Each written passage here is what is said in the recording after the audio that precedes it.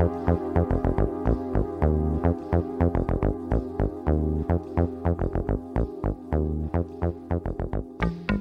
and hit record.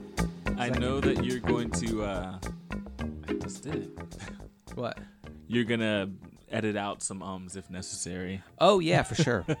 I heard that portion of the conversation with Karen. So. That's the hardest part of this whole thing. I'm actually sitting on 2 episodes right now that I just haven't found the time to edit because it takes so long. Yeah, I hear you. So look, we've already started the show, and usually I do an intro bit, but here we are. I'm just gonna fade into this one. All right. How about that? Just fade in right here, and people can be like, "Well, but wait, what were you talking about before?" I'm ready. And it doesn't matter. Hey guys, what's up? Welcome to Coffee and Donuts. Thanks for joining us today. I'm sitting here with Daniel. Now here's something fun because I want to make sure I say your last name correctly. Musisi. Perfect. Boom. Nailed it. AKA Moose, which is how I met you. That's what I've known you by. Yep. What's up, man? Why don't you tell the people a little bit about yourself? Here, let me guess. Can I try? Go for it. Yeah. I don't know a ton, but I know a little bit. So let me try to give the people your bio. Do it. So Daniel was born in or around Philadelphia. Correct. In Philadelphia? In Philadelphia. What part? I won't break into a Fresh Prince theme song, I promise. Oh man, I don't. To be honest, I don't even know. Yeah. Yeah, just somewhere in the city for sure. Did you spend time in Philadelphia when you were a kid? I did. I spent most of my time in Germantown, which is north of Center City, but Philly proper. Okay. So spent most of my time there, and then eventually moved out to the suburbs about 20 minutes away in Plymouth Meeting. And then at some point, you ended up in D.C. Yep. I went to school in D.C., stayed in D.C. for a while, and met my lovely wife in D.C. We got married. She is originally from Peoria, Illinois, so she was itching to get back to the Midwest, and that brought us to Chicago. And that was 5 years ago that we moved to Chicago. And now you're leaving. And now, don't worry, this will air long after you're gone. I still have 2 more episodes to put up before this one. And now we're leaving. Yeah. So there's a lot of packing to still be done, but mostly we're moved over. Both like literal packing and like emotional packing. Both, yes. All my ladies are already over there. My wife, my 15-month-old baby Olive, and our dog Kisa. They're all there in Peoria now. I'm glad you clarified your ladies. Yes, my ladies, my family. Mm-hmm. Yeah, so I've got just a few more days here, and then I will drive the small remainder, the final 2% of our stuff down to Peoria, which is a city. Which is a city? Yes. Of how many people? 114,267, soon to be 268. So it sounds like you've done your research. Yes. A little bit. What is Peoria, Illinois known for? It was known for whiskey. Really? It used to be called Whiskey City, and that's pretty much all I know about that. What that's whiskey all I was needed made to there? know. You know, I like I said, that's pretty much all I know about that. We might need to do some Googling later and get more details, but I guarantee whatever whiskey it was is no longer in existence. It was bought out by somebody. Who was calling it Whiskey City? Just like people in Peoria? Hey, we're Whiskey City. I think this is a Wikipedia Googleable thing. It's a Googleable. It was a thing. It was a thing. It was a nickname at one point. All right. Which no longer applies. It is no longer known as Whiskey City. Now it's known for Caterpillar, which soon will be the possibly construction company? Yes. Okay. Which soon will be possibly leaving. So that's going to be devastating. looks like they're trying to relocate to Chicago, the headquarters. So a lot of people were brought to Peoria to work for Caterpillar, and it sparked a lot of growth in the city. It sparked a lot of housing, new big beautiful homes for these executives that are now vacating those homes. Yeah. So that's going to be interesting to see how that shakes out. Yeah, weird time for you to move there. But also maybe kind of a good time in regards to buying a cheap, beautiful home. A nice Not 100 cheap, affordable, beautiful home. I think you could say cheap, because $167,000 is like pretty good for a 4-bedroom house. Yeah, you're not buying a house in Chicago for $167,000. Exactly. So, well, congratulations. Thank you. Enjoy the burbs. We'll miss you here. I know. Do you have a Chicago bucket list? You have 3 days left, right? 3 days? Yeah, 3 days left. I really don't have much of a bucket list, to be honest. I mean, have you seen the Bean? I've seen the Bean a couple times, so right. I've checked that box. Well, then you've seen it all. Exactly. Buff House. Have you done? It's basically food, like Buff House. Done that. I need to do that one more time this week. Is that how that's pronounced? That's the way I pronounce it. Buff House? Yeah. That sounds like a gay strip club. I don't know what goes on in the back room there, but the cheesesteaks are excellent. Yeah. You know that. I went there. I got lunch with this gentleman there a couple weeks ago, and I can attest to that. The sandwiches good are stuff. On point. Small Cheval. My bucket list is all food. You've eaten Big at Small Star. Cheval, though. Yeah, so I guess it's not really a bucket list. It's more of a one more time. Just one more time. Just I'm going to miss this a lot, so I need to hit it up. Well, I'm glad that we ordered Domino's pizza before the show then. Yeah, I needed to get one more Domino's pizza in, so that was perfect. Yeah, good. There's no Domino's in Peoria, I'm sure of it. There's Avanti's, though, and there's Agatucci's and Double A's. Agatucci's? These are pizza joints? Italian spots and pizza places that are beloved in Peoria. Kids that come home to Peoria on, holidays, Christmas, and all that good stuff, they need their Avanti's fix or their Agatucci's fix when they go home. I get that. That's how I am with Indianapolis. Every time I go back to Indianapolis, I've got my handful of spots that I have to go to. Yeah, it's funny because I've been to these spots for 12 years, since I've first been going to my wife's hometown on vacations and stuff, and I could care less about Agatucci's or Avanti's. Well, I mean, I'm sure there's a nostalgic factor too. Yeah. It's true. just not Olive Garden or Pizza Hut, and that's what it is for them, Yep. So you're a DJ. I'm a DJ, yes. You work for WBEZ. I do, for 3 more days. Oh, yeah, so I guess that's coming to an end. Yeah, How do you I'll feel? be there. Is that kind of bittersweet? How do you feel about that? Maybe bittersweet's not the right word. It's straight up sad, I love WBEZ. I am a public radio nerd. I've loved public radio since living in Philly. I worked at the public radio station, I worked at 2 public radio stations in DC. There's the NPR member station WAMU that I worked at, and then there's the Pacifica station WPFW that I worked at. I love public radio. I was super pumped to be able to be a part of that station for almost 5 years, about 5 years, and it's going to be tough because, I've grown to like those people a lot too, and it's been a lot of conversations this week about how much it sucks that I'm leaving. Yeah, there's a lot of conversations that happen on WBEZ because it's talk radio. That is also true. Yes. You also work for Vocalo, or is that associated? Is that kind of it's the same associated? Tree? Yeah. Okay. So mostly the work I do for Vocalo is just troubleshooting, broadcast engineering stuff, but also I'll do some remote stuff for them too. I did something at the Metro, a Louder Than a Bomb event at the Metro recently. So what does that mean? What did you do for that event? So for that event, I set up a panel of mics. So we set up 4 mics for the morning amp hosts, Jesse Menendez and Jill Hopkins. They hosted this part of the event where they had an MC battle and some other things, and they were basically MCing a DJ set that was happening down in the basement of the Metro. A smart bar. Is that smart? Yeah, I guess that's Smart Bar downstairs. Yeah. So they were facilitating that, and I was helping with setting up of the mics and then making sure that they were heard on air. So basically sending their mix to the station, to Vocalo, so that Vocalo could air it. You're a magician. Yeah, I'm a broadcast magician. So, Got it. Yeah. So working at WBEZ, I'm sure you've met your handful of musicians and or celebrities that maybe you look up to, admire, appreciate. Do you have any fun stories or maybe horrible stories of anybody that you've met? If they're horrible, I guess you probably don't want to say them, but you're leaving in a few days, so does it really matter? It does not really matter. I guarantee you they're not listening to this show. I had an amazing session where I engineered a session with the Black Panther. Mm-hmm. And so the actual Black Panther, like the movie was based on?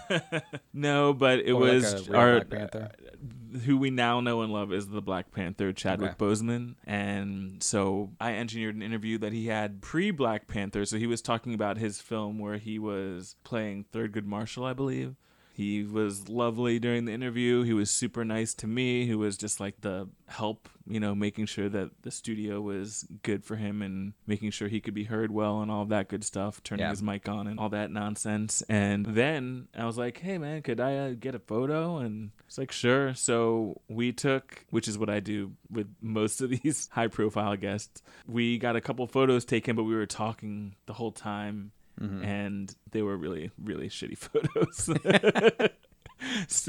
But you had a good conversation. But we had a great, it was. What were you guys talking about? Well, I mean, we didn't have a great conversation, but we were just. I mean, he was about to go and do this surprise Chance the Rapper event, so he was just kind of telling me about that. But he was also just talking about his schedule and telling me about like how he's kind of been nonstop lately, but it's great. He was just like into the coffee. So we were he just likes coffee. We were he might chatting. Like the show. That's very true. Full disclosure. He could be listening. Full disclosure to everybody who's listening. We're not actually drinking coffee tonight. This is an evening recording, which doesn't happen often, but it does sometimes. We had pizza and we're having beer. 2 local, very beloved chains, Revolution and Domino's Pizza. So, keeping it real Chicago here. Yep. And the lighting is spectacular in here, I must say. We have a red light bulb and a purple light bulb. I'm going for like this 80s retro wave kind of vibe in here. I'm feeling it. I'm loving it. It feels good. Yeah. So Chadwick Boseman. So I got another quick story. Just a couple weeks ago, Bryan Adams was on the show because he's Canadian. We know he's nice. Next story. No. He's got this musical of Pretty Woman that he's scoring right now. Okay. So he was on. I saw ads for that. Chicago on Broadway. Yeah, so Broadway he was on on The Morning Shift, which is the show I engineer every morning. He was on there talking about this show. I, of course, was like a huge Bryan Adams fan as a kid. So that's not of course. What do you mean of course you were? It was of Bryan course Adams because fan? I was like 10 in the 80s. So okay. It's kind of a no-brainer. You have to be into Stevie Wonder, Michael Jackson, Bryan Adams. You're putting him on that level? No, but I'm just saying the things that you were hearing at that time, it's like you're hearing all this pop. Steve Winwood. Sure. That's all happening. See, even put, it would go, for me, let's just go with the 4 artists that you just named. There's this level where Stevie Wonder and Michael Jackson are. Steve Winwood's right below them, which I think a lot of people would probably argue, but he's right below him. And hey, Traffic. Traffic is great. Yeah. And we could start naming those different guys and where they fall in this pyramid. But Bryan Adams, I would put down here with like Richard Marx. Also great. What's his name? I celebrate his entire catalog from Office Space. Oh, why can't I think of his name? Kenny G? No, it's not Kenny G. Michael Bolton? Michael Bolton. Okay. Thank you. Another brilliant artist. See, this is what I'm saying, though. I would put Bryan Adams kind of in that group. But except I can name multiple Bryan Adams songs, and I probably, honestly, I don't think I can name one Michael Bolton song. And I'd have to think really hard to name a Richard Marx song. When I was growing up in the 80s, there was all this pop music that just was like, I don't want to call it garbage, but it was just like tons of one-hit wonder types of songs that were just great. Yeah. And loved them. But I didn't know who sang them. I didn't know any of that. But like Bryan Adams was amongst some of that stuff that like I actually knew the artist's name, Yeah. And like wanted to get an album. Maybe it was a little later in my like music listening experience, and that might be part of it. First cassette was Thriller. Okay. And then, somewhere along the way, like I needed to graduate from the 10 cassette holder to the 30. And I was like, I'm never going to fill this thing Bryan Adams was one of the slots. Steve Winwood was on, like just some of these like Did these you find 80s dudes. If you filled, say, the 30 cassette case up, would you have to like, if you bought, was it like one tape in, one tape out rule? I think I just was a crammer. I just like started laying them sideways, horizontally, so you could fit just more like in there. Yeah. Take them out of the cases so you can fit two in each slot. I'm not that guy that like one in, one out. I'm a pack rat. Yeah. Especially with music. It's just I wish I was one in, one out merrier. with the records. I know. I wish I was that way. Yeah, I feel you, man. All right. So Bryan Adams. Yeah. He. Oh, right. I need to get my selfie with him, of course. So, or my photo with him. So I had one of my coworkers, like I handed them my phone because he was like, "Yeah, let's do a photo, sure." And so handed my phone over, and he was like, "No, do a selfie because I want to see how this turns out." So Bryan Adams, very vain, you know. He wanted to make sure it was like you needed approval before. Yeah, he wanted to see it happening, right, and know that it was going to be working out. So. Sure. He's Bryan Adams. Yeah. Why not? And then another selfie story was when we had Bob Saget on. I was going to take the photo as a selfie just because it was going to be a quick thing. And he was like, "I'm really good at selfies. Let me do that." And he wanted control. He knows his angles. He wanted control. Did you get to have a conversation with Bob Saget at all? I did not, no. Unfortunately, it was like a very quick thing. A lot of these guys are just like in and out. When it's for the morning shift, they're in and out. Yeah, because that's just been sitting like 5 a.m. How long is? Or what time is that? Oh no, that's not until it's like 9 a.m. So usually, if we have a like high profile guest, they're on at like 9:45. But they do their 15-minute interview, 20-minute interview towards the end of the show, and then they just like kind of want to dip out. So yeah. I mean, it's understandable. But I do also these other sessions, these remote studio sessions for other shows and other stations where like the guest will come to our station because they're in Chicago, and we'll set them up in a studio, and we will connect to that other studio so that their host can have a conversation with the guest from Chicago. Yeah, I've got to do like Gabrielle Union was amazing in a lot of ways. Amazing. She is fantastic. Look, she has a new movie coming out. Gabby, if you want to get on the show, let me know. Promote it. I got at least where she is these days. At least 50 listeners that will go see the movie if they hear you on the show. I guarantee if you have her on, there'll be more than 50 people listening. Well, then that's my goal. Yeah. I got to get her on. Yeah. I mean, Dwayne Wade's from Chicago. We can make it happen. Do it. If I had her number, I'd call her for you. I appreciate that. Thank you. Did you get a selfie with her? I got a photo taken with her. Yes. Sweet. Not a selfie, something better than a selfie. So. An actual professional third party standing there with my phone. Okay. Took the photo. She has this ridiculous looking movie come out where it's like she's a mom, right? And then her kids are in danger, and then she goes and she kicks a lot of ass. Kind of like a Kill Bill thing, but like she's a mom, which normally not my kind of movie, but she looks so badass in it. And I love Dwayne Wade. I just love that whole family. I don't know that movie. But I don't know what it's called. I just saw a trailer for it when I went to go see some other movie. I think you're talking about Halle Berry. Nah, dude, it's not Halle Berry. Because she's in some movie where her kids get kidnapped and then she kicks a lot of ass. These kids don't get kidnapped. They're in a house somewhere in the middle of nowhere. Okay. Typical fucking setup for this kind of movie, right? Yeah. Middle of nowhere, and then these dudes. Oh no, you know what it is? No, that's right. I think that's the premise. Are they in the middle of nowhere? It doesn't matter. Look, her kids are trapped in this house. There are these like Russian Irish mob motherfuckers after them, and then she kicks everybody's ass. Thankfully. Yeah, like Bring It On style. Who would have thought? But glad she did. Definitely Gabrielle Union, not Halle Berry. But she has a movie coming out like that movie. Too? Yeah, she had a movie like that just in the last year. Oh, no, this isn't even out yet. This is coming out. Oh, okay. This is coming soon. This I got to see. To a theater near you. Maybe not in Peoria. We'll see. Kevin Hart is coming to Peoria April 26th. Is he? Just so you know. Yeah. You going to go see him? Yes. I paid too much to go to this show to see what kind of shades of brown exist in Peoria. So well, we'll see. Hey, what did Wikipedia said? They have a race breakdown of every. I don't know. Somebody gave me a number that I don't believe. What was that number? 2,000 out of 114,000. What's that? Are you good at math? What's that percentage? I don't know. I have no idea, but it's low. I just know it's low. And I don't believe it. I don't believe it. You don't believe it's that low? You think it's got to be higher? Yeah, it's got to be higher. Yeah. It's got to be higher. Yeah, we'll see. We shall see. I'll look it up. I'll Google I'll it let you after know. this.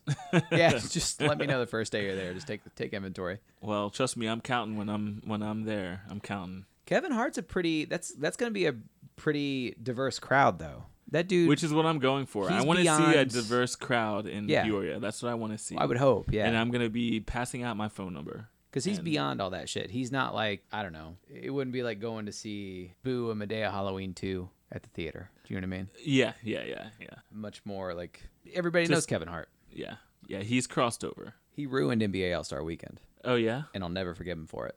Great stand-up. He's hilarious. Ruined NBA All-Star Weekend. What did he do? He just wasn't funny. He did this thing. Like, Oh, right. I remember seeing a part of it on TV, and I was just like, yeah, this isn't good. yeah, it was so bad. And I think I changed the channel quickly. part of it had to do with the fact that it was in LA, so they wanted it to be like this huge like production. And they were like, "We're gonna make it like a play. We're in Los Angeles and Hollywood." Yeah. He tried to ring the Super Bowl, too. Is he from Philly? Supposedly, yeah. I didn't know he was from Philly. Yeah, that was the thing too. But, I mean, he's probably as Philly as I'm Philly. You know, like, I was there, and then I left. yeah, Philly's great, though. I do love Philly. My mom is still in Philly. My sister is still in Philly. uh-huh. I do enjoy going to Philly when I visit them. So Speaking of hometown spots, we're gonna circle back here that you have to go to. Like you said about those places in Peoria that all those kids come to when they're on holiday. Apparently, they're all British. Are there spots in Philly that you absolutely have to go to when you're in town? I just need to get a cheesesteak when I'm there, and I don't care where I get it from. So Yeah, you don't have, Reading like, a favorite Terminal spot. Market's pretty good. You know, there's like a handful of good cheesesteak places in there, and it's basically like a. Is there anything like that here? I'm sure there is, but I don't know of anything like it where there's just a bunch of vendors, almost like farmers market style, but they're in one building. The French Market. Have you been to the French Market downtown? No. Oh, dude, that should be on your bucket list. Okay. It's awesome in there. I love it. It's in the Ogilvy station downtown. What is that? Randolph and Franklin, I think. Okay. But you go in, so it's just, I mean, it's a metro station, right? So it's the hub where like all the metro trains go to. Uh-huh. But then inside of that, they have the French Market, which is like all these vendors. It's almost like food tents, like almost like food trucks all in one space. And it's all local. It's all Chicago shit. Okay. And it's pretty cool. I mean, you can get anything. You can get pasta. You can get a lobster roll. You can get Mexican food. They have a full bar. Nice. It's pretty killer, man. Okay. French Market. Highly recommended. We can go there for lunch tomorrow if you want. Maybe we can. Who knows? Yeah. I mean, I'm not doing anything, and you're living the bachelor life for the next 3 days. So I know, but my problem is like I'm overcommitted. I'm stressed out, you man. can't see him right now, but he's about to lose his damn mind right now on the show. I mean, everyone, like, I've got like maybe honestly 7 different coworkers that want to do lunch or coffee with me. Oh, I'm sure. Yeah. This week before I leave, that just want to like buy me a coffee and like talk for 15 minutes. You can only drink so much coffee. And it's exactly. And so there's that, and then there's just other people, and everyone wants to. We'll meet one of them at the French Market. I'm so in demand right now, Tim. It's just You know what you do? It's You driving me crazy. You tell all of them, I'll be at the French Market tomorrow between noon and 3. And if you want to see me, that's where I'll be. That is a good plan. Right? They can come Except- see you on their lunch break. Except WBEZ has me till 2:00 tomorrow. Yeah, well, there is that. That's hard because the French Market closes early. I don't know what time. Mm. So maybe that's why you've never been, because you just literally can't. Maybe they're not open when you're available to go. Luckily, I will be back. I'm only 3 hours away. That's so I will be back. Another question popped in my head while we were talking, and I don't remember what it was. I apologize for my voice, by the way, if it sounds a little rough. Silky. I was what? If it sounds a little silky and smooth. Does it sound silky and smooth? It does. Then I don't apologize. I did a lot of karaoke this weekend. I had my bachelor party on Saturday. Yeah. So where were you? Well, or name one place that you remember. Here's the thing. I'll be 35 this year. I was pretty responsible. I was surprisingly responsible. I felt fine the next day, which is crazy. But there's crazy. also a reason for that, and I'll get to that. So we started the night at this place called Corridor, which you know. Maybe the listeners don't. Great food, awesome staff, really fucking great place in Chicago. Got dinner there, had a few drinks, and then we rented a private room at Lincoln Karaoke. We did karaoke for 3 hours, where I just ravaged my voice. My throat is still just trashed.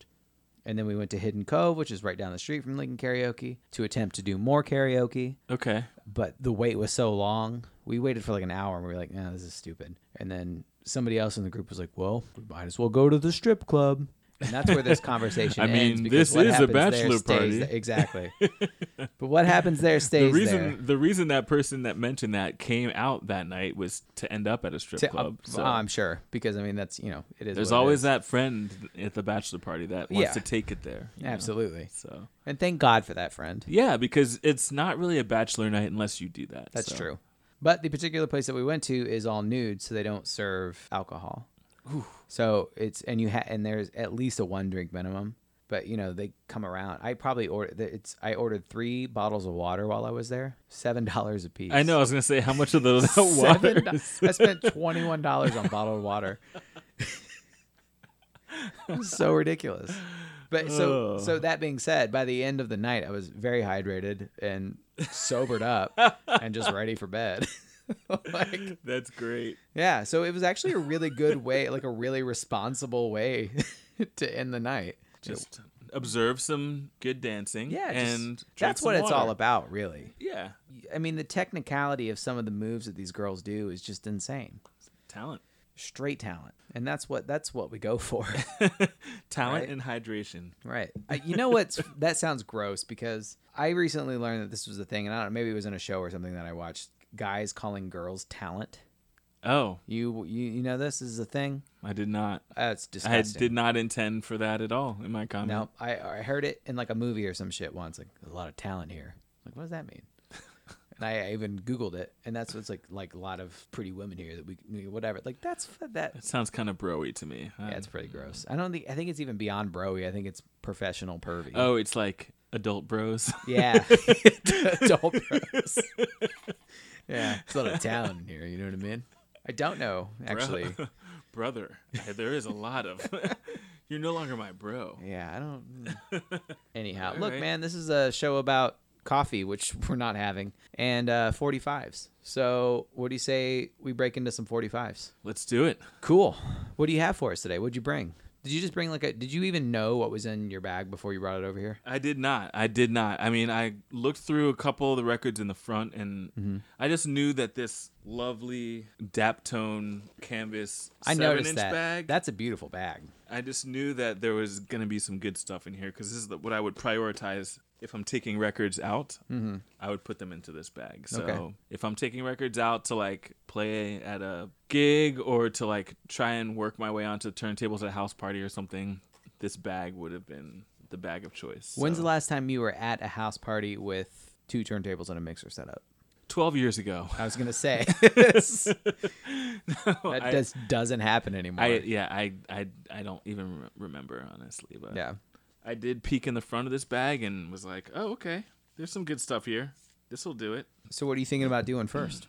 First, I'm going to do this Thievery Corporation 7-inch, which I said I wasn't going to do this talk of rare records, because for the most part, my records are just records that I like without much concern for how much they're worth or how rare they are. But in this case, I do feel like this one is a little bit more on the rare side. It is called Assault on Babylon. It's by the Thievery Corporation, and it's probably from about 1996 or something like that. Thievery Corporation is a group out of DC. It's basically a production duo, a set of DJs out of DC that are pretty popular worldwide. They do a lot of like lounge Brazilian bossa kind of stuff. I'm sure you've heard of them. Oh yeah. Every time I get like a restaurant gig, like okay, how many Thievery Corporation songs am I going to play tonight? Don't say it like that. They're great. I don't. I know. That made them sound cheap, and I don't mean that. But I've always been a huge fan. They actually had a lot to do with my DJ career. So I basically was introduced to the whole culture of vinyl and DJing through a friend of mine in DC back in 95 who was playing this music called acid jazz. He kind of turned me on to how the mixer works, and these are the turntables, and this is why you use the pitch control, and this is what I'm doing. And then that was all I was told, but he like let me play on his stuff. So I got like 5 records and was doing that for a while. He left town right when 18th Street Lounge was opening, which is the club that Thievery Corporation opened up in 1995. And so I just went over there. I was 18 years old, and I just convinced them to let me hang out and practice on their stuff. I told them I had these 10 records, and I love DJing. And they just let you in there and do that shit? They let me in. They let me do that. They got to the club at 5 p.m. every day, and they didn't open until like 9 or 10. And so they would just let me mix while they were cleaning up from the night before. So that's awesome. I got like 3 or so hours in a day. Yeah. For like at least 3 or 4 days a week for as long as I can remember. That's a really fun way to cut your teeth. Yeah, and at some point they let me like DJ there. Yeah. When they were open. So did you ever get to meet the 2 dudes from Thievery Corporation while you were there? Oh yeah, I knew them. I knew them well. They were the ones that were like letting me in. Those are the ones you had to convince to like. Yeah, exactly. That's fucking wild. Yeah, and that's crazy. I mean, because they were at that point they were like nothing. They were nobodies then. So that's like if nobody knew about them. It was just like a DC like weird thing. And 18th Street Lounge was like this speakeasy type of place where there was a door, but it was right next to the mattress discounters, and you didn't know, like there was no sign, and you know you just like go up, and that reminds me of the place that we're going to tonight. But yeah, so they were not popular at that point, but then 5-10 years later they were like worldwide, traveling the world. Everybody knew them and loved them. They were more popular outside of DC or outside of the country than they were here in the States. So. That's like if I were 18 years old and I was trying to convince Master P and Silk the Shocker. Exactly. Like, hey man, just let me like come and hang out at the studio, and like I got this. I'll actually produce some songs that are like in key. Exactly. So we got Thievery Corporation. What's the name of the track one more time? Assault on Babylon. Assault on Babylon.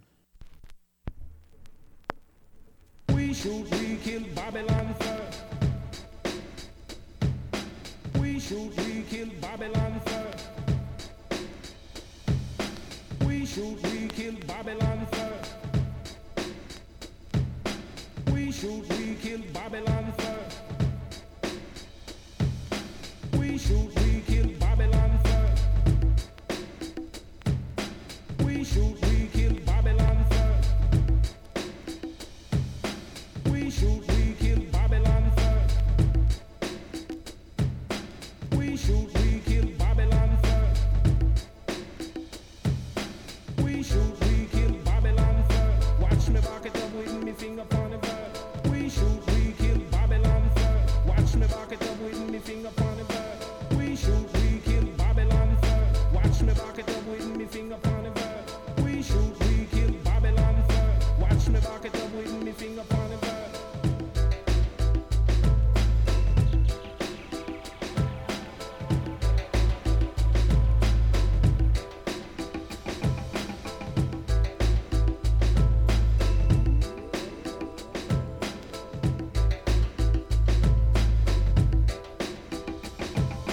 Aim, fire, we shoot, we kill. When we bust up on man,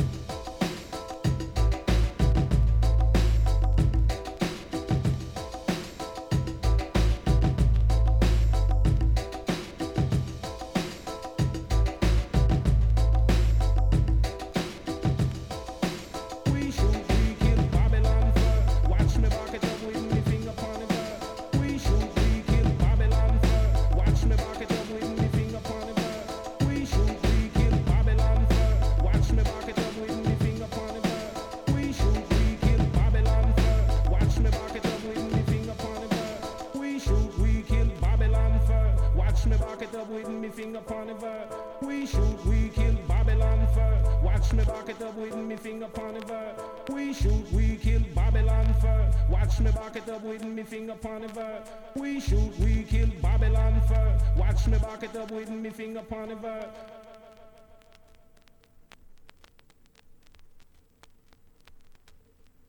Like Metro is kind of that size, right? Yeah, it's about that size. So, yeah, definitely bigger than that. That was Thievery Corporation. The greatest. We were talking No, not about the them greatest, but they're great. a bit off mic there, and the different things they do around DC, and how they have some restaurants opened. Yeah, they after that club they opened up they opened up a couple more clubs, and then they started opening up restaurants. They opened up a restaurant called Local 16, which was also like a DJ spot, but they did food there. And then they just kept opening up restaurants, and they all do very well. Yeah. You said they had one French/Marvin Gaye themed restaurant? Oh, yeah. One of them's called Marvin, and it's this restaurant that's kind of themed after the period in Marvin Gaye's life when he was living in Belgium. So it's That's so specific. very specific, yeah. And it's soul food and French food. Yeah. I swear that they are responsible for like the boom in chicken and waffles, which happened like 10 years ago or something like that. Because that place, that was their like signature dish, kind of. That was like the thing that people were just most wowed by on the menu. You don't think Roscoe's Chicken and Waffles has anything to do with that? The boom in chicken and waffles? I don't know. I mean, maybe this is just like a East Coast like DC thing, you know? I don't know. Yeah. It could be very regional. But I had never heard of chicken and waffles really until Marvin about like 10 years ago or so, and that was like kind of their signature thing that like it wasn't their signature thing. It was really just a thing that really stuck out to people and that people talked about when they talked about Marvin. I mean, it is pretty goddamn good. And Was that like Marvin it is. Gaye's favorite dish? Is this something I don't know about Marvin Gaye? If it is, it's something I also don't know about Marvin Gaye. It's not like his peanut butter and what was it that Elvis ate? No, you What was shouldn't. his thing? Peanut butter chocolate sandwiches? Peanut butter banana chocolate. Oh, probably Some weird I shit. think, yeah, peanut butter Weirder than banana or that. Peanut butter something. banana makes sense. It was something weirder than that. Some Elvis fan that listens to the show is getting real mad right now. What else did you bring for us today? I also brought a Lee Fields record. Okay. Is this with the, what was his band? The Expressions? That backing band that played with him sometimes? It is Lee Fields and the Expressions. Lee Fields and the Expressions. It's on Truth and Soul record label. It's called Honey Dove, and it's a smooth jam, an undeniable smooth jam. I love smooth jams. Here it is, Lee Fields and the Expressions with Honey Dove.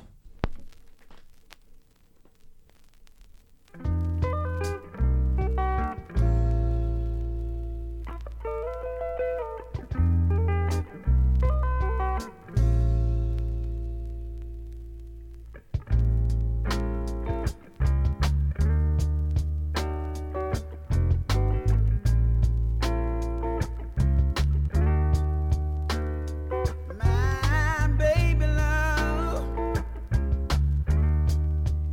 my honey dove, I can't live without your love. Why can't we make it like it was? Since you've been gone, I've been all alone, waiting and waiting with my telephone. You never call, and girl, I'm so alone. You're hurting me, honey, right down to the bone. Ooh, baby love. My honey dove, it can be like it was. My baby love, oh.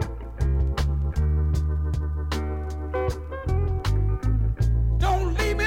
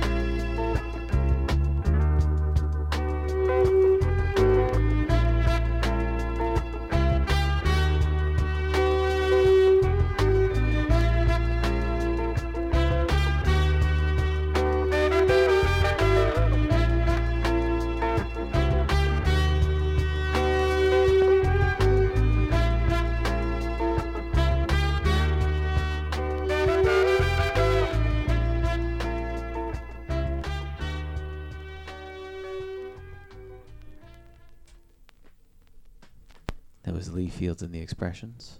Smooth R&B here on I need some call letters. WFMQ. I like it. Lee Fields is great, man. He and Charles Bradley are two of my favorites from this whole. Well, you know what? I'm not going to include Raphael Sadiq in this because he's been doing this shit forever. This like soul that brand of soul, the resurgence of that. I love it. I love everybody who's doing it. I think it was well executed. You know? It was. These guys and ladies that were just ready to dive back in, and they had the right backing band and the right production, and it worked out. Mm-hmm. I hate that sometimes Raphael Sadiq gets grouped into that bunch because I feel like that dude never stopped doing that. Yeah, I mean, I feel like that he's just in a different category. But yeah. I really don't know a lot, like all of his stuff, to be honest. Dude, he's so great. I know he just has that like retro vibe, but like with some serious power. Oh yeah. Like, well, I mean, great production and great like drums. Yeah, yeah. And he played. I mean, he did like the new Jack Swing thing with Tony. Mm-hmm. He was one of the Tonys. I think he was the Tony with the E. I'm not entirely sure. The E with the accent. Yeah. Or was it the I with an accent? I'm not sure. But yeah, he went on, and then he did like a neo soul record, and he did everything. Yeah. But he did like that soul, like with the horns and the full band. He did that shit on a record called something. I have it behind me here, and I can't think of the name of it. Doesn't matter. But I know you can find it because that It's stuff is alphabetized. So. Right behind. Well, it is partially for now. I'm in the midst of reorganization, and it's driving me crazy. Maybe by the time this airs, you'll be in tip-top shape.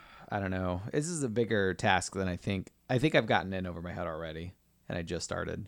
For you listeners out there, I'm reorganizing my records, which used to be straight alphabetical, which was the easiest way for me to find things. But I keep finding that if I am in a particular mood and say I just want to hear some like smooth jazz, I like sometimes I'll forget that I have some Freddie Roach records, and I can't tell you the last time I put on a Freddie Roach record. And I want to be able to just like go to the jazz section and pull a jazz record out, or go to the indie chill section and pull an indie chill record out. You know what I mean? Like, or the chill wave section. Or yeah, whatever fucking Spotify playlist mood I'm in. I want to be able to go and pull a record out. So I'm working on that, but it's hard because I'm also slightly OCD and I'm having a hard time like placing things.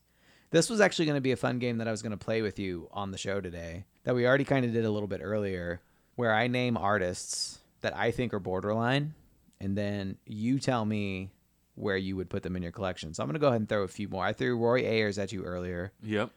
And you said what? I said soul jazz, but I said jazz. Which makes sense. But then I sense. also said disco. See, but yeah, and it depends on the era, though. And that's another thing that I have issues with, is splitting up a single artist's records. I have a hard time with that. What if you... Now, this might take a little bit more shelf space, but what if you had Roy Ayers in your soul jazz section, but then you also had a card representing Roy Ayers in your disco section that pointed you to... See also soul jazz? That might be a little... It's a lot of work. Yeah, that's going to be a lot of work. This isn't a store. You got to commit. You just have to commit to one section. I just have to find a thing and do it. Just got to commit to a genre, commit to a section. Can I throw them there? Can I throw some other artists at you that I Yes. think are borderline artists? Prince. Prince. I think that you just give Prince his own section. Okay, that's fair. Would you say, though, okay, but in that section, he's eclectic, right? He does a little bit of everything. Yeah. Not only that, but he's like the best at everything he does. Couldn't you also kind of say the same for like David Bowie? Like, I would be tempted to put Bowie and Prince in the same category. Well, I mean, or you could even take it to, I mean, like I was saying before, you kind of think about the songs that you lean towards. If it's an album that you lean towards, listening to the whole thing, that's one thing. But if it's a song or two that you definitely are going to lean towards, then you just commit to a section for that one. And you don't necessarily have all your David Bowie in the same section. That's you have very that true. one album in one section. And you could say that for Prince, too, though. That's true. You could. See, they're like on an entirely different level. They're up there with like Bryan Adams, I'd say. It'd be like David Bowie, Prince, Bryan Adams. And really, Michael I can't even. He's like a tier below. All right, what about Beastie Boys? Man, you got to do it by album, especially with the Beastie Boys. Okay. Like, I mean, because I would put License to Ill in old school, Okay. golden era, old school, something like that. Whereas, like, I wouldn't even own the Five Boroughs. Yeah. Like, I wouldn't even have that. Kind of forget that record I happened. think I had it and I don't have it anymore. Yeah. But then something like But the then Check Mix Up Your would go in Head- funk. What's that? The Mix Up, the instrumental record. Yeah. Check Your Head, what? Where would you put Check Your Head? That's the thing. That was like their that was a very transitional period for them. They had some instrumentals, picking up their instruments. Yeah. Then they had some great like rap songs on there. Yeah, dude, Get It Together. You know? Get It Together is so good. I don't know where you put that. I don't know. But License to Ill is even more of like a rock record on top of that. Yeah, but I don't know if it's that Rick Rubin influence or something, but just those drums. Yeah. They're just too old school hip hop to not. I don't know. I need that. I need that. That would be in the old school hip hop section. The for boom me. bap drums. Yeah. I think those are the only artists I have for you at the moment. I'd have to turn around and look. I think that's it. Everything else, everybody else I was going to name is like jazz related, and that's all like based on decade. Obviously, like 80s Freddie Hubbard is very different than 70s Freddie Hubbard. Yeah. I mean, Cetera, you got cetera. your early and you got your later. Yeah. And your middle. Did you bring any jazz 45s with you? Surprisingly, no. Nobody ever has jazz 45s. But I have something that's I don't want to call it similar, but Yeah. I think it's a relevant to this conversation because it is a cover of Planet Rock. Oh, okay. A cover of Planet Rock? Yeah. By who? So by Breakout. Never heard of And it. I don't know what Breakout is, to be honest. But I just know that this is a great little ditty from Melting Pot Records that I probably bought. Where's Melting Pot Records? I don't know. Maybe they're out of California. But they were putting out some like unique little edit types of tracks in the early 2000s. Mm-hmm. I haven't seen anything from them out in a while. Shall we? Yeah, Breakout, Planet Rock. Let's hear it.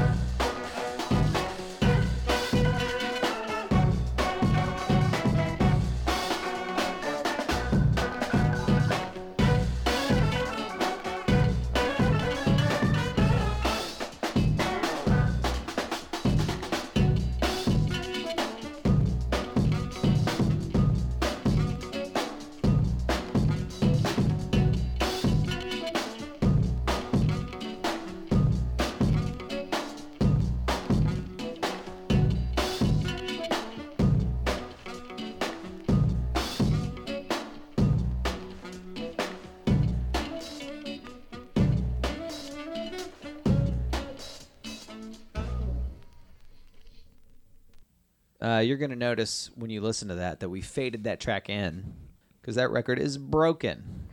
It snapped. So we picked up where we could. But that was great, man. Yeah, that is a good one. I just Feels added good. it. I just added it to my Discogs want list. So I'm going to keep an eye and try to find a cheap copy of that 12-inch. How many things are on that list? Oh, dude, a lot. And I get the daily email from Discogs saying like 65 things from your want list are available right now. And then For more than you want to pay. Well, yeah, always. But sometimes, like, if I have a really good month with DJing, I'm like, well, okay, I'll just pick one off my want list and get it. Like, it's a nice way to treat yourself sometimes.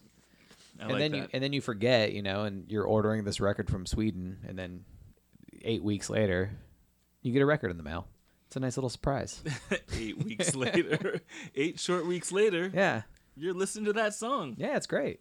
Amazing. And then you can play it at your next gig, and no one gives a shit. You're like, do you know what this is? Not a single person comes up to you. Don't. But as soon as you put a Thin Lizzy record on, everybody's like, oh, yeah, ooh, I love this stuff. Good choice. And they're not wrong. It is a good choice. I love Thin Lizzy as well, but come on. I hear you. Breakdown, Melting Pot Records. We found out while looking while we Breakout. were playing that song. What is it? Breakout. Breakout. What did I say? Breakdown? There was a Yep. There was a breakdown in the song. A dope breakdown. Melting Pot Records out of Germany. I had no idea what I was talking about when I Not said California. California's not a melting pot. I just guessed. Germany is a melting pot. That's what they're known for. Half of the things I'm saying here are not facts. They're just guesses. So. That's usually the case on this show. That was great, man. I love that. I didn't know how that was going to turn out. When you told me it was a cover of Planet Rock, I'm like, that song's pretty fucking spastic and all over the place. I don't know how this is going to go. Yeah. But that was great. They did good. They did good. Man, Africa Bambaataa, I recently watched that docuseries on Netflix. Hip Hop Evolution. Yep, that's the one. Did you watch that? I did. I mean, I definitely learned a thing or two, but it was kind of what I expected, and I didn't. Some of it was like, yeah, okay, I know. The shit that Africa Bambaataa was doing, though, I had no idea that he was going out to these parties and dropping like Devo and Blondie records. I didn't know that was his shit. It's pretty good. Like just showing up at these parties where everybody else was playing. I don't know, probably what was the hot shit? Kool and the Gang? Look, whatever the fuck everybody was playing. Yeah, just like Earth, Wind and Fire. Yep. Whatever, Donna Summer, all the hot disco stuff. He was like, nah, dude, here's Echo and the Bunnymen. Enjoy. That was pretty cool to learn. I had no idea. Because I feel like that's how I DJ. I'm like, hey, I'm going to these spots where they're playing a bunch of like EDM and house music. And I'm like, enjoy this ludicrous. This vintage ludicrous. Have fun with it. Try not to roll out as this is playing. All right, man. What else do you have for us? Okay, well, I've got a couple records that I stole from my mother back in the day. Did you steal them or? Yes, I did. No, I took them. I went home. She doesn't know you have them. She knows because I've since then told her that I took them. Okay, good. But I don't want to play both, and I'm just not sure which one I should play. So Well, I'm going to give this one a try. Okay. It's called Kasuku, Part 1. Okay. And it is Orchestra Le Manjalepa. Valiant effort. And yeah, that's exactly how it's pronounced. And it's on ASL Records. I'm sure you've heard of it. Where is this from? What is this? Again, I'm not going to try and drop facts that are not real facts. Factual. But this is Lingala music, and I believe it's from West Africa. Okay. But I cannot tell you exactly where. All right. But let's just give it a listen. All right, cool. We're going to hear like a lot of like really cool guitars, and it's going to definitely have like a dancey kind of vibe to it. And it's probably from the... You tell me when you think it's from. All right.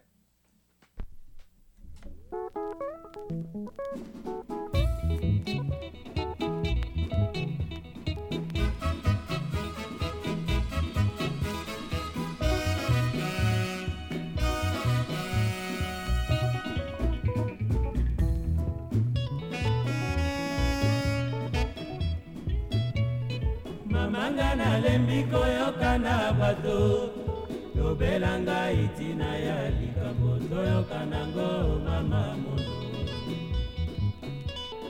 Mamanga nalembi mituna ya bato lobela ngai tina ya likambo toyoka nango mama mono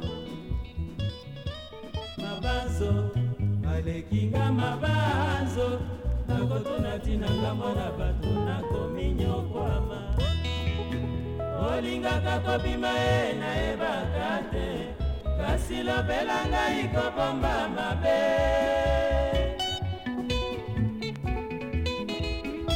olobaka mingi na ntango nga nazalaka te bavoisin bayokaka mpe bapesaka batoli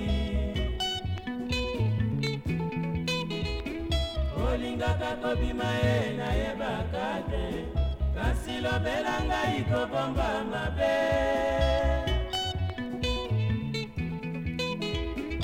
olobaka mingi na ntango nga nazalaka te bavoisin bayokaka mpe bapesaka batoli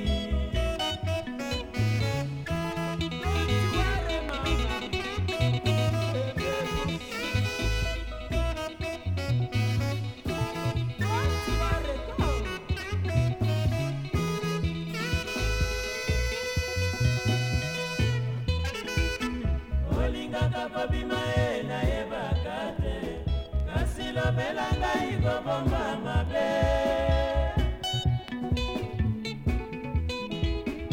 olobaka mingi na ntango nga nazalaka te bavoisin bayokaka mpe bapesaka batoli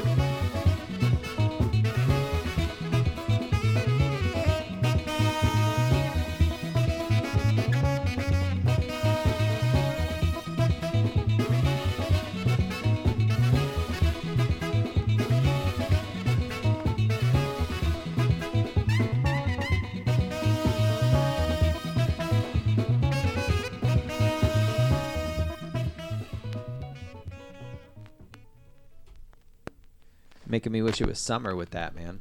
Yeah, that's a good one. Good summer vibe. A little dirty at the end there. It's an old record, though. A lot dirty. With the next one I play, I'll be sure to... Oh, yeah, and I can feel it, too. So you got a couple of those from your mom? I did, yeah. That was great, man. Yeah. I love the guitars on that. I know. That's like the thing. It's that a lot of that is that Congolese music, has those guitars. But the thing that like Franco and Tabule Rocheroux are famous for, but good stuff. Do you get a lot of gigs where you can play that kind of stuff out? No, I don't. Yeah, I kind of wish that I had more gigs where I felt like I had more of a play whatever control. Yeah, like where I could just be like, you're not getting any hip hop till you eat your vegetables and you listen to like right. all the random eclectic weirdness that I want to play. But right. I don't have one of those gigs right now. Those gigs are very, very few and far between. Yeah, I feel like for any DJ, even if you land like an open format gig, like you're still limited to like Hall & Oates, Fetty Wap, like whatever everybody knows, Yeah. It's unfortunate, but still enjoyable. That's what's great about Corridor on Tuesdays, man. When we DJ there on Tuesdays, yeah, whatever the fuck we want to play. That is great. And you just have to deal with it. That's great. That is great. Yeah, it's great. And it's usually pretty well received as well. Because I think everybody who DJs there also kind of sprinkles in some stuff people know. We're not all. Yeah, I feel like. Because we also like that stuff. It's not like, I'll throw Maneater on, I don't care. That's a good jam. It's a great jam. I got that 45. We could throw that on a little later. I didn't even get into my 80s 45s. Oh, do you want to? What do you got? I didn't go through them, actually, but I have them here. I bought a chunk of records off of eBay at one point because I wanted these little cases. They were like little like wooden peach crate type of things that were the perfect size for 45s. And yeah. I wanted those crates, but to get those crates, I had to just buy the records that were in them. So I bought a lot of amazing Eric Carmen. So it sounds like you're happy you actually had to buy those records. I actually am, yeah. Paul Young, Every Time You Go Away. Was there any Bryan Adams in there? I got Chic, La Freak. There was no Bryan Adams, but there was good though. Patrick Swayze. Oh, nice, dude. Yeah. That's fun to pull out. Some Prince controversy. Corey Hart. Sunglasses at Night. Yeah. Name one other Corey Hart song. Allow me to flip this. That's bullshit. You didn't know at the top of your head. Never Surrender. Oh, yeah, right. We all remember that song. Should we play that just to... Never Surrender. Have you ever heard it? Have you ever listened to it? Let's do it. All right. Let's put it on. All right, you guys. Here's the second Corey Hart song. Yeah. The second Corey Hart song you've ever heard in your entire life. Exclusive. Meow, meow, meow, meow.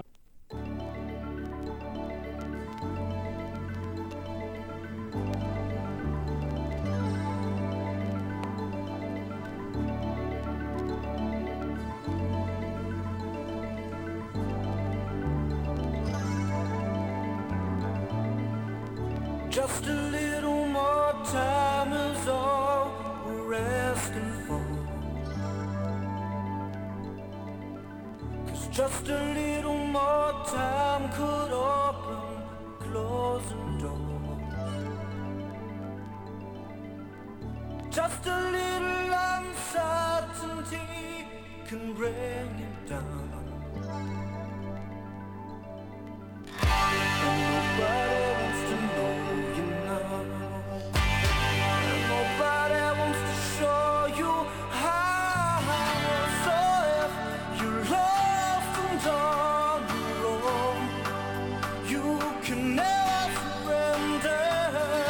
And if your path won't lead you home, you can never surrender.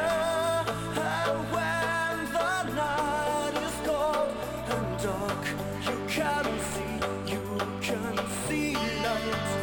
'Cause no one can take away your right to fight and to never surrender.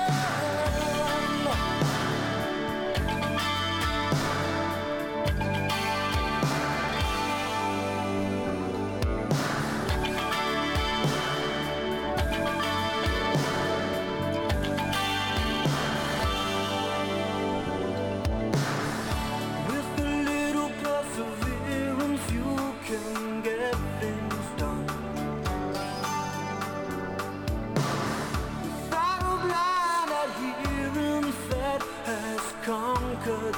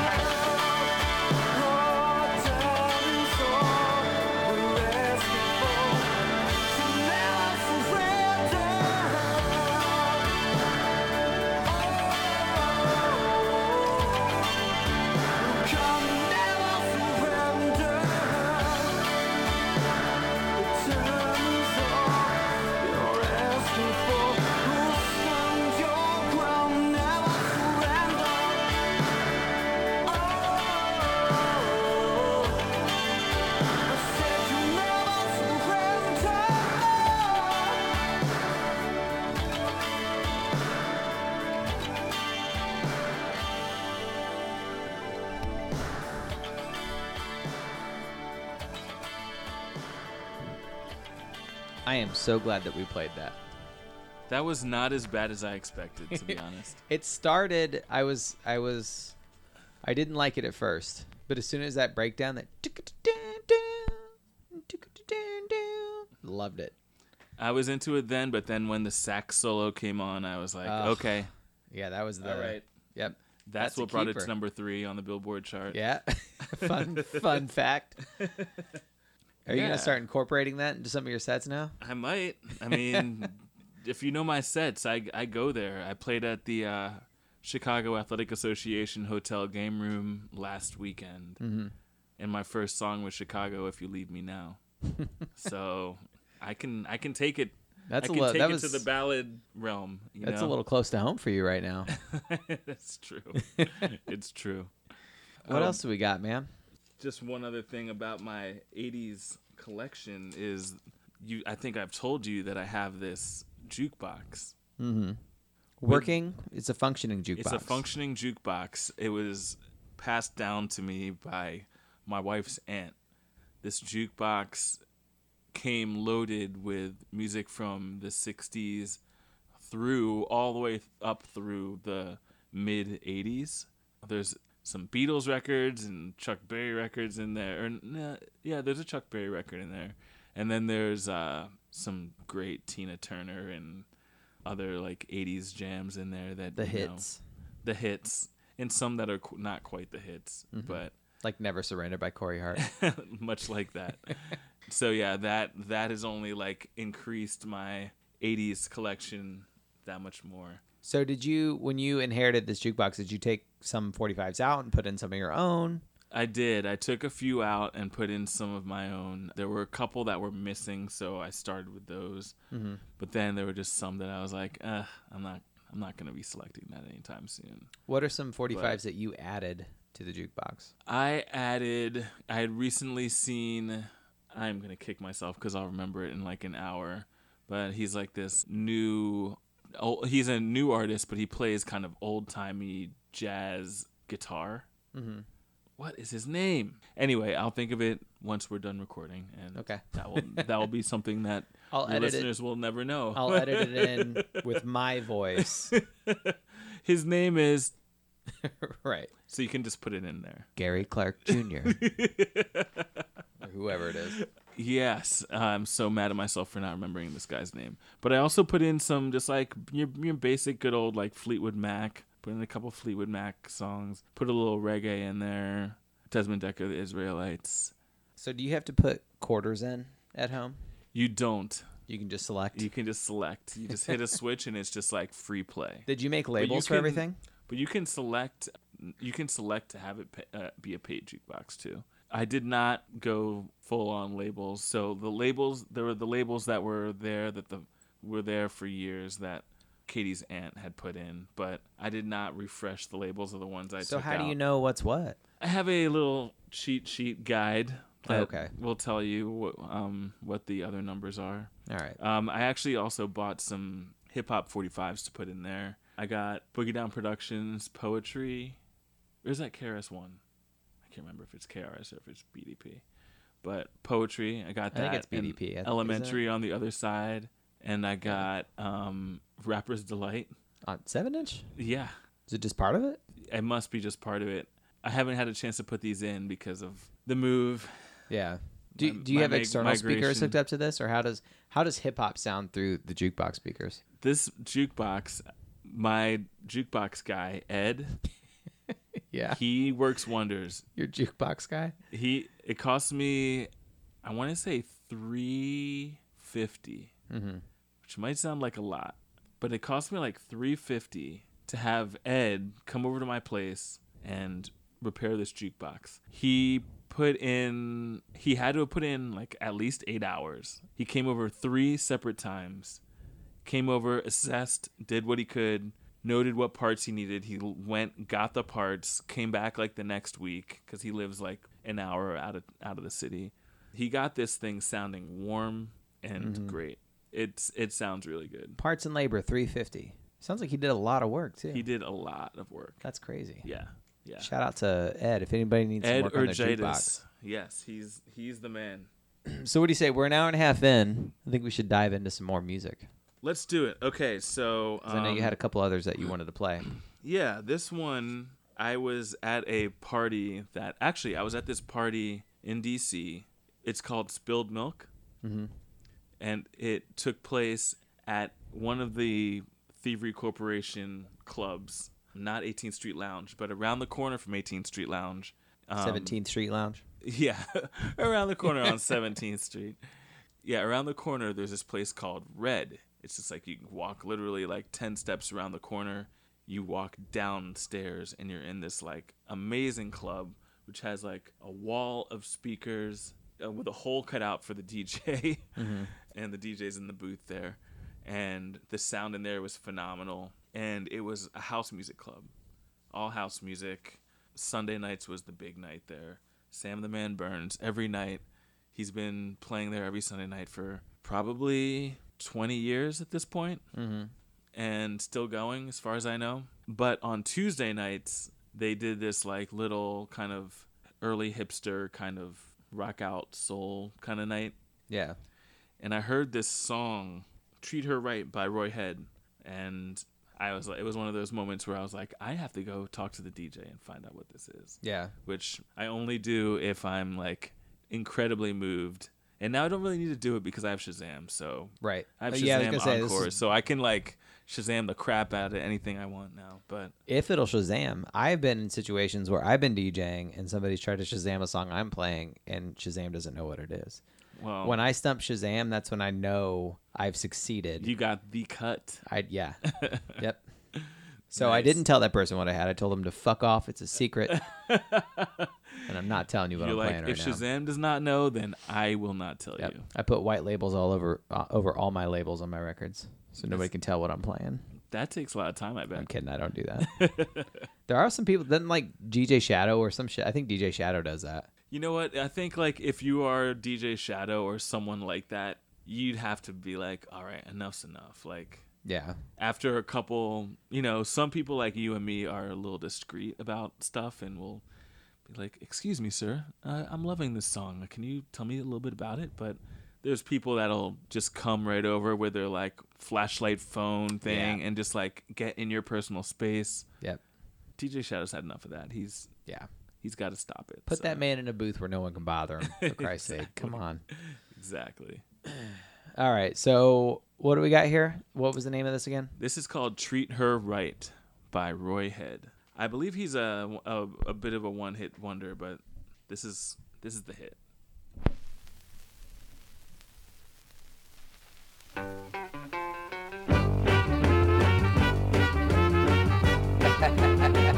Yeah, my man. All right. Hey!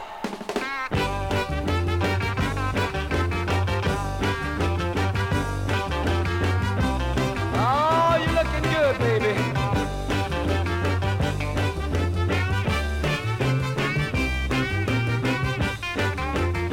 I wanna tell you a story every man ought to know. If you want a little loving, you gotta start real slow. She's gonna love you tonight now, if you just treat her right now. Oh, squeeze her real gentle, gotta make her feel good. Tell her that you love her like you know you should. 'Cause if you don't treat her right, she won't love you tonight. If you practice my method just as hard as you can, you're gonna get a reputation as a loving a man. And you'll be glad every night that you treated her right. Hey, hey, hey, hey, hey, hey, hey, all right, yeah, yeah, hey, every night, all right, hey, hey, hey, hey, hey, oh, work it now, one time, too much, baby, all right, hey.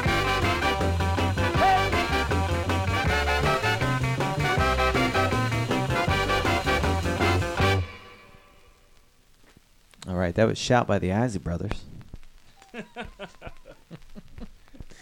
Just kidding. That wasn't Shout. Roy Head. No. Roy Head. Killing it. That's a hell of a name, too. It is. It's a name with power. Let me ask you this before we go. That was the last song we're going to play for you guys. But, so you've been DJing for how long? Let's call it 20 years. 20 years? 20 plus years, we can call it. What's your crowning achievement as a DJ?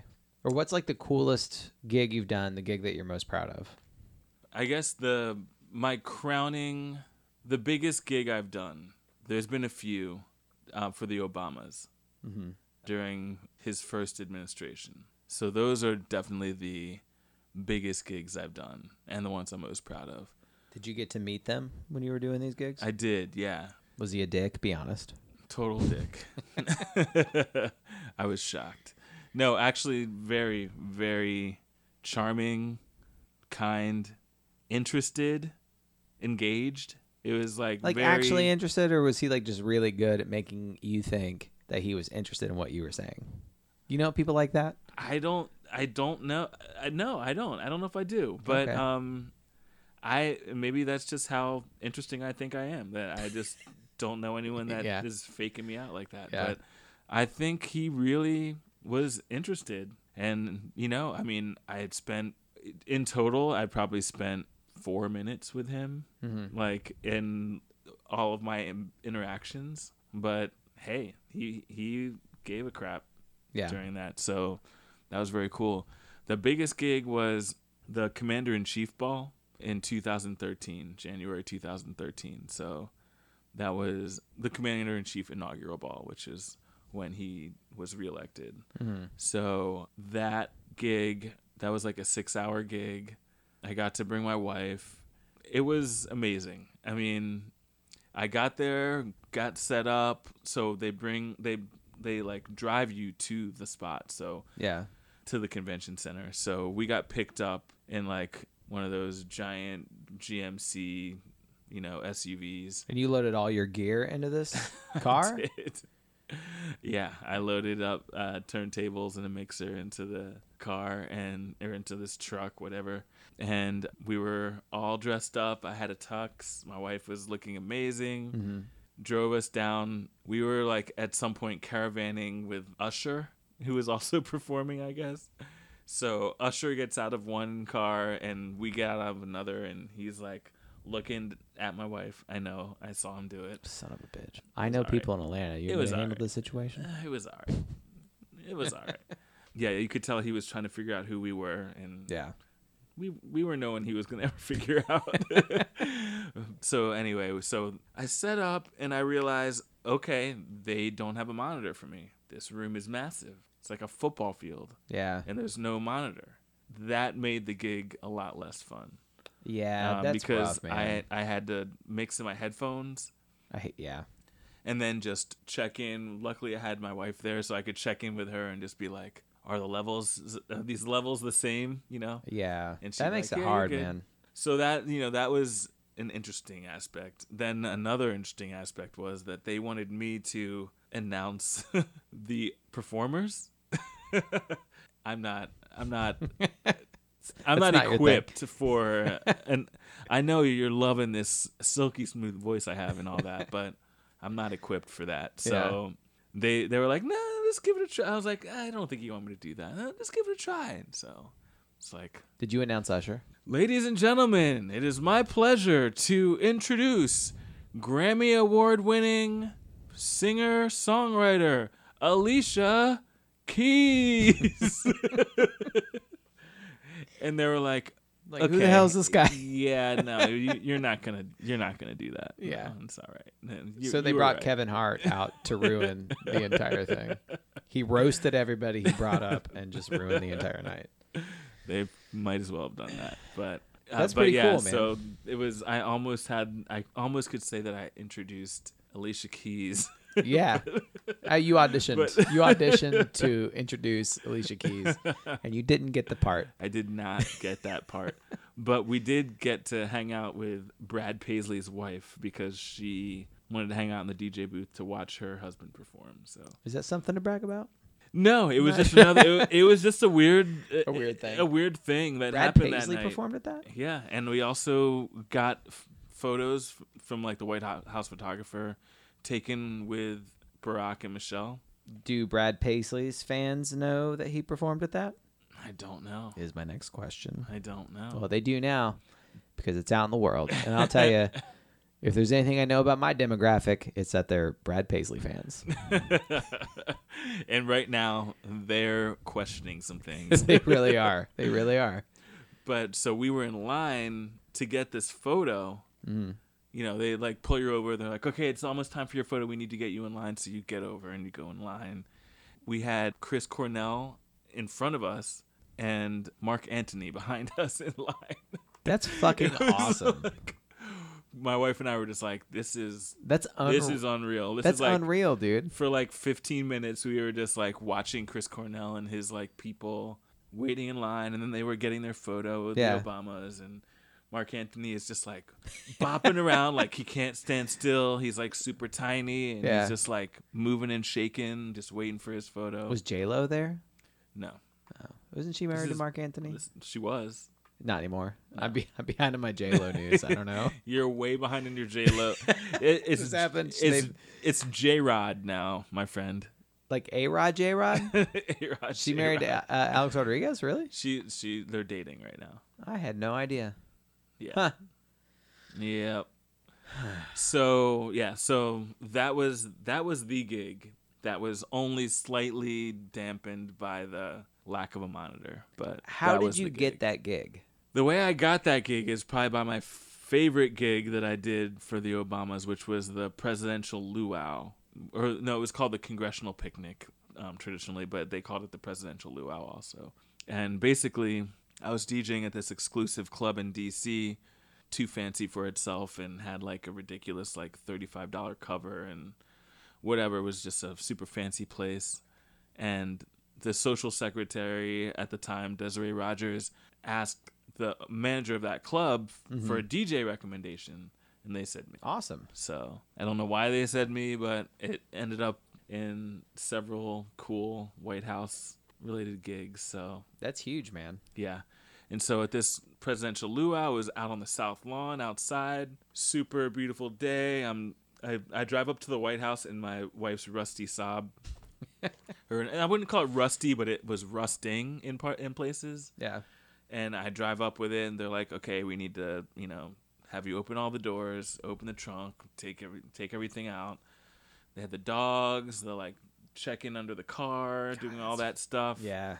And they're they've got like men posted at the gate with like automatic weapons and like, it's a whole thing. I passed. So all right, you're good. I didn't roll up with some weapons or anything, so I was good. So they were like, all right, you're good. Just get back in your car, close all the doors, and drive through the gate and just go up and around and then take a left. And I was like, okay. And I'm basically driving up to the White House itself to unload.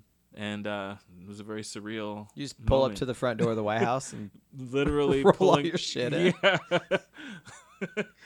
The strangest thing ever. Yeah. Like pulling that up into the driveway, this like Saab 900S. And then where do you park? I think they just like put me over on the side somewhere, You just parked in the front lawn of the White House. Yeah, basically. Some white trash shit right there. No donuts. You just parked the car in the yard.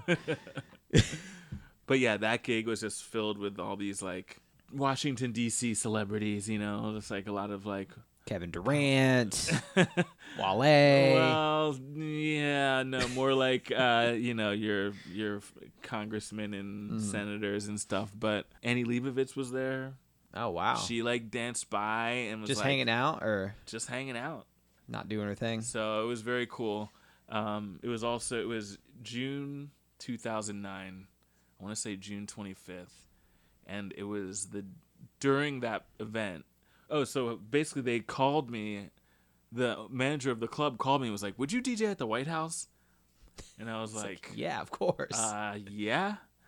And he was like, okay, cool. Well, I'm going to give them your number. So like, you might get a call this afternoon. Pretty sure they already have all your information. I don't think they need to give you. They don't need to ask for your number. Fine. And I was just like, okay, sure, sounds great. Yeah. Not believing that I was going to get a call from the White House. I was at work at the time. What did it say when they called? Did it say White House? The The caller ID? You know what? I can't recall. But I'm sure it said private. Yeah. But I get this call, and it's the White House.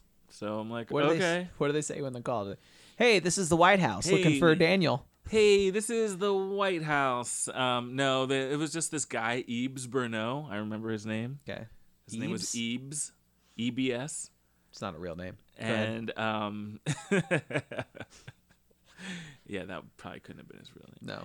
He was like, yeah, so we're looking for a DJ for this event. It's the Congressional Picnic. It's on the South Lawn of the White House.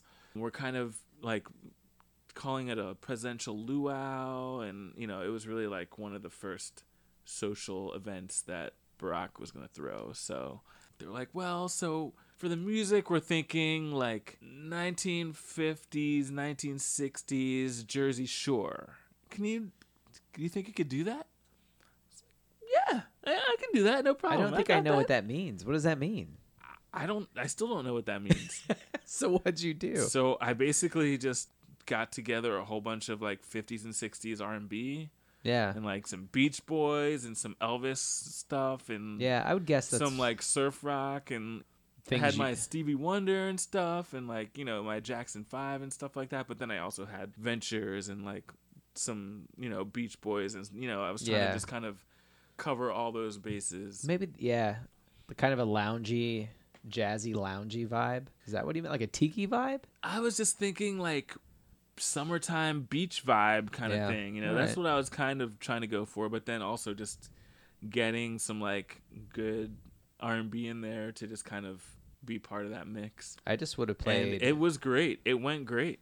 It was awesome. I just would have played house and EDM and pretended I didn't hear the 50s and 60s and just heard Jersey Shore. Yeah. I'm sorry. I thought this is what you asked for. Jersey Shore. I watch it all the time. I brought on my Polly D.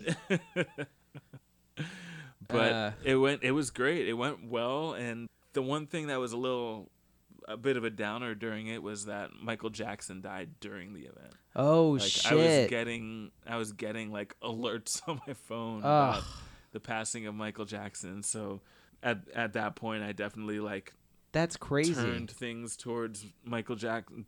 I was trying to keep it early still, so playing like Jackson Yeah. 5 stuff. just People 'cause I was had to have trying known what you were doing. I'm sure everybody was getting the same. Exactly. Yeah. I definitely felt like everybody was with me, and I got some Yeah. head nods, and like it was. I think it's okay to veer off the path when you do something like that. Yeah. Yeah. So. I mean, but there was was no huge. like acknowledgement vocally. It was just. But it was musically. acknowledged. Yeah. So yeah. So that just went amazing. Mm-hmm. And then the next day, I woke up to a phone call from the White House because From Liam Neeson. because I went out and celebrated after that party and was sleeping in the next day. But they were like, we really loved it yesterday. If you wouldn't mind and you're available, could you come back See, man, that's so today? great. Today? for a staff Jesus party? And I was like, okay. Yeah, of course I you say mean, yes am to I that. not going to go back to the White House and play? Yeah. So I did that. And that's it. And then it just led to more. You So just became the White House DJ. I did. Yeah. That's nuts, man. For 4 years. That's huge. That's as big as it gets. I know. It really Well, is. I mean, it doesn't get any more important than that. And then I stopped DJing and Well, you can. now That's I- it. Yeah. That's the best thing that ever happened in Now your I life. just listen to Spotify all the time. It's great. Yeah. No, Well- it was great. Yeah, it was great. I wish I can't even think of a single DJ gig I've had that compares to that. The only thing I could think, this is nowhere near that, but I was DJing one night at the Fox Bar in the Soho House, Nice. and it was about. I don't know if you've ever been there or not, but the DJ, it's a really awkward setup. You're You're on literally that, like, side wall by yeah, the bar. Yeah, you're like the bar's like an L shape, and you're on like one end of the bar, and you're literally facing a brick wall. Yeah. So you can't see what's happening behind you. And there are people like waiting in line for drinks, standing right behind you. Like I've had people bump the turntables Oh yeah. and like scratch a record, like scratch the needle across the record when I'm DJing. I mean, you almost don't want them to be anywhere else. You know, like you almost want your back to them because if you were flipped, like there would just be too many. It'd be awkward. Too many mishaps with the turntables. And it was awkward enough as it was. Yeah. Anyway, that's not the point. The point is this particular night. It was about the end of the night. I think we maybe had like 30 minutes left. Most of the place had cleared out. I get this tap. I was playing a Mad Villain record, and I got this tap on. I was playing accordion. This dude taps on my shoulder. He's like, "Hey man, what is this?" I'm like, "Oh, it's Accordion by Mad Villain." Like, showed him the record, or showed him the sleeve, and I'm looking at the dude, and I'm like, "You look really familiar, man." I was like, "Do you come in here a lot?" He's like, "No." He's like, "We're just we're in town or whatever." And it like as soon as he said we're in town, I'm like, "This motherfucker's in the Roots. This dude plays bass in the Roots." And that's when I said, I was like, "Aren't you the bassist for the Roots?" He goes, "Yeah." And and it was him and I think that maybe the sax, or no, it was the tuba player. So they were hanging out. He had never fucking, first of all, I'm going to pause right here. How has the bassist of the Roots never heard Mad Villain? That shit blew my mind. You just completely blew him out of the water. I had like you blew his cover. Real, dude. So I gave him the record. I'm like, "Do you want this? Like, I can get this record again. Like, you can have this. If you don't have this record, you probably need this record." And he took it. So like the bassist from the Roots has. I have since bought a new copy, but he has my copy of All right. Mad Villain. You are quite generous. Well, yeah, dude. I mean, if it was anybody else, I'd been like, "Yeah, it's Accordion by Mad Villain. No, fuck off." Yeah, give me that. Right. But then Tariq came, dude, and like I talked to him, and he was there with his wife. Wow. The bar stayed open for an extra hour because they were there. You know, it was just those three dudes, Tariq's wife, the two bartenders, and me. And Tariq was like, "You keep playing records for us." I'm like, "Okay." Like, why? How am I going to say no to that? Yeah. So I stayed and hung out and fucking played records for the Roots. That's amazing.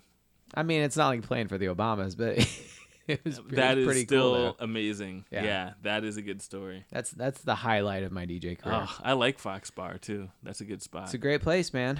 It's like very intimate anyway, you know?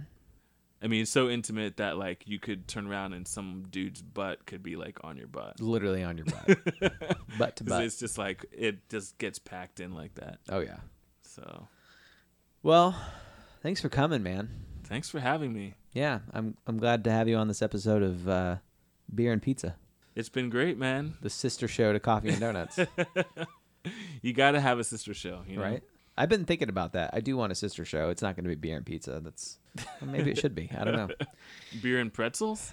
Yeah, well, not good for the mic. Not good for the mic. Yeah. Eating on the mic in general. I mean, we do eat coffee or eat donuts actually on the show, but anyway, this is getting to be nonsense.